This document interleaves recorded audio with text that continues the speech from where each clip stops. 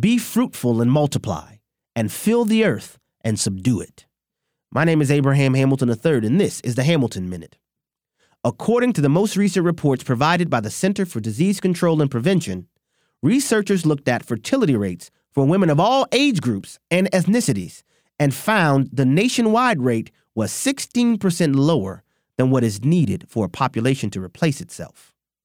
There has been much discussion about the demographic winter in various European countries. Well, that demographic winter has reached the United States. The first command God gave mankind in Scripture was be fruitful.